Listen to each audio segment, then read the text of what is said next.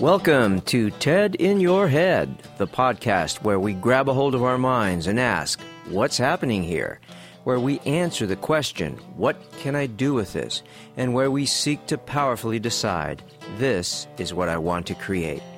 This is your host, Ted Moreno. I'm a certified hypnotherapist, a success performance coach, and a fellow explorer of what is possible. Come on, let's check it out. Greetings and welcome to TED in Your Head podcast number 20. Please look into my eyes. A number of years ago, I did a self-development seminar called the Landmark Forum. You might have heard of it. It was a life-changing experience for me, but it's not for everyone. Still, I would highly recommend you check into it. One of the exercises we did during the seminar was to stand across from another person and look into their eyes for 5 minutes without saying anything. When the exercise was announced, I heard a woman sitting behind me say, "This is stupid. I look into people's eyes all day long. I don't need to pay to do it in a seminar."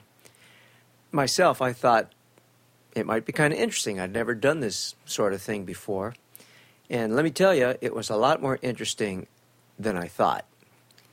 So we all lined up in two lines facing each other. I stood across from my partner, and the exercise started, and I looked into their eyes. Well, the first thing that happened was immediately I started to have a conversation in my head. And it went something like this. God, this is weird. I don't even know this person, and now I'm staring into their eyes. This is kind of embarrassing. I wonder what they think about me. Geez, I hope I don't have any eye boogers. Should I smile? If I start to smile, then I might start laughing. That wouldn't be cool because they might think I was laughing at them. Whoa, now they're smiling at me. What does that mean? Should I smile back? Is it okay to blink? What, do I hear somebody crying? No way am I going to cry. No way. How much time has passed? When do we break for lunch?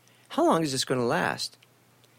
Some people did start laughing, little nervous laughs, and some people were actually crying. I found out later one of the people crying was the woman who thought the exercise was stupid. Well, after a while, the conversation in my head started to quiet down. I stopped thinking about me, and I started to think about them, the person whose eyes I was looking into. I started to wonder, what were they like? What did they do? I thought I saw some sadness in their eyes, and I started to wonder, what happened? And then something really interesting happened. The conversation in my head just stopped, and I found myself with another human being. Not doing, not talking, just being with them. I didn't know any of the details of their life, but I realized that I knew everything about them that I needed to know. And as weird as it sounds, I kind of felt connected to them, and it felt comfortable and kind of good. It really was an incredibly powerful experience. Anyway, when the exercise was over, the woman who complained shared her experience with the group, and she said, "I cried because I realized I never look into anybody's eyes. Even when I'm in front of someone, I'm never really with them." Well, I guess she learned something. I've had the opportunity to do this exercise in workshops more than once, and each time, I have to tell you, I'm blown away by the experience. It really makes me aware that many of us, myself included, have the tendency to go through the day in a way that's really closed off and sealed tight. Like we don't want to let anybody in, Our eyes are averted, faces stiff and hard. It's like our body language says, let's get this over with as soon as possible. Sometimes at networking events, when I shake someone's hand, they're not even looking at me. It kind of bothers me a little. We come into contact every day with so many people, but often it's no more personal or meaningful than getting a soda out of a vending machine. And if I do find that I spend any time with someone, there's always some conversation in my mind. Like just looking at them and smiling doesn't even seem to be an option. There's always a need to make small talk, meaningless conversation. In my own life, sometimes I'm aware of talking with my children without even looking at them. And the talking's kind of automatic, Kind of like, oh, yeah, okay, that's nice, okay. The truth is that it takes courage to look into someone's eyes, because to do that, you need to reveal yourself. To look into another person's eyes means that you allow that other person into your life a little. You let them see you. And this can be uncomfortable and for some people threatening, because we're so suspicious, we're so guarded, we're so closed off from life, which, let's face it, is mostly other human beings. But when I remember to look into the eyes of another person, other than my family and friends, then every contact is an opportunity for connection with another. You might think this would get exhausting, but the amazing thing is that it actually gives me energy, a feeling of lightness. I acknowledge them, and they acknowledge me, and then there's some peace. When I stop what I'm doing and look into the eyes of my children, I become present to their innocence, their beauty, and their incredible aliveness, and I get some of that for myself. We're all trying to feel better, aren't we? We're all trying to be happier. Aren't we all just trying to feel less isolated in the solitary but cramped spaces of our minds? So try this just for today.